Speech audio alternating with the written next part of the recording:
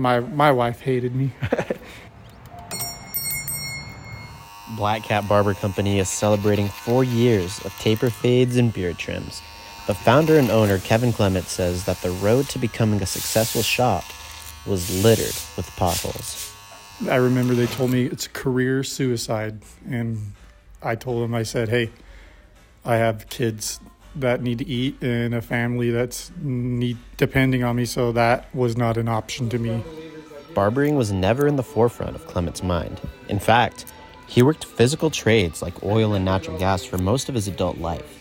That all changed when he decided to move out of his hometown of Vernal, Utah, in search of a more fulfilling life. And was working the railroad for a year, and I went to a barber shop one day, and it was like the most surreal epiphany I've ever had in my life. Like, literally, like, seeing myself doing what I'm doing now. And I kind of just got home that day, and I told my wife I was going to look into going to barber school.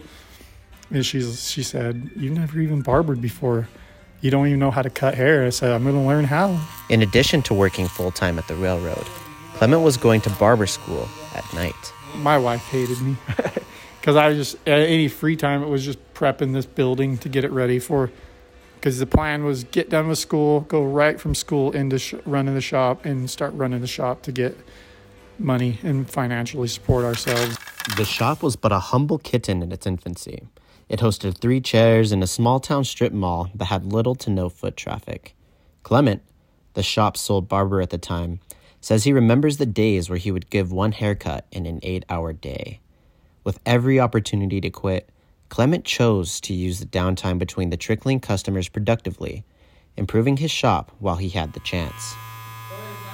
I kept telling myself that there will be a day, Kevin, when you don't have the time to do this anymore. You won't have time to get up here and paint this trim meticulously. Like, you won't. And that's what that kind of helped push me through, because I kept telling myself that, like, it will work, because I believed in it and I knew it. And that's, I think, the ultimate thing is if you believe in it and you have the aspirations. And I always tell everybody, if you're willing to go all in and you know, like, without a doubt in your heart and mind that it's going to work, then trust that intuition.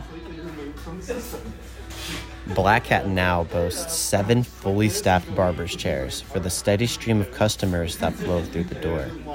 Black Cat's success can be attributed to the environment cultivated by Clement. The ambiance is a mix of easy listening music, communication, and connection. Something Clement believes to be essential between a barber and their clients. Because of this, screens like TVs and cell phones are a no-go during a haircut. Honestly, is what it does is it really, like, it takes away so many elements to the experience. You know, you're not, like, I've cried with my patrons. I've laughed. I've experienced feelings, you know, that I'll never experience. And you can't experience those types of things and have those conversations if you're being interrupted and having constant, like background noise of, like, TVs. Connecting with customers is Daniel Brewer's favorite part of the job.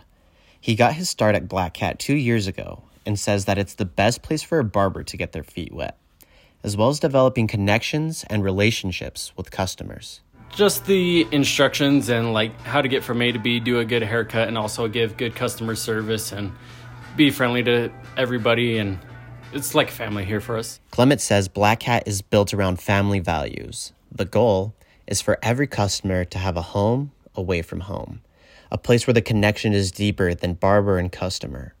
Weddings are celebrated, prom photos are taken, and loved ones are mourned in the comfort of brown leather barber chairs. I'm a huge advocate for men's health and men's mental health as well, and suicide prevention, and especially in men, and those little things that you can do and say could be the difference maker between life and death for somebody. Because I've talked to guys off the ledge before, you know. I have a client, his wife just recently died, and he's reeling hard, and nobody wants to talk to him about what's happened. And I'm the one and only person that he can talk to about it and that will bring it up, and not in a way that's like let's expose it and rip it open, but in a way that we need to talk about this so you can heal. Hey, Francisco, how's it going? Hey, pretty good. With Kevin today, huh? Yeah. Do you want a drink while you're waiting? Okay.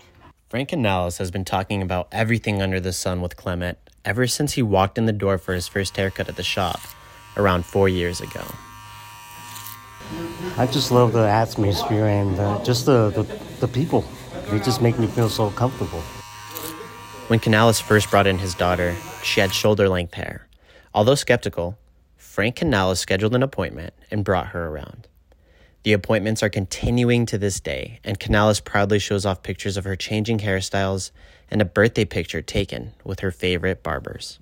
You go to other barbers and they don't do that.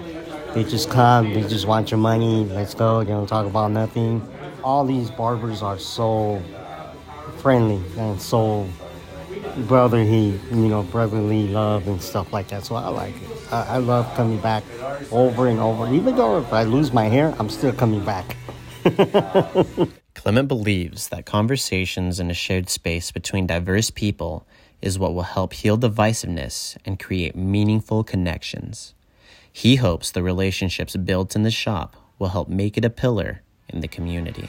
It makes me feel really good because, I mean, I feel like as humanity and, you know, like everybody's looking for a way to be involved and to want to feel in something. And I think that honestly it's just, to me, like doing something that's impactful and meaningful that like will carry on, you know, like I said, like what's more impactful and meaningful than creating an environment where, you know, like you got police officers and like ex-convicts and gays and straights and blacks and whites that can all just mix together, you know, like we you know, we have no boundaries. We tear down boundaries here.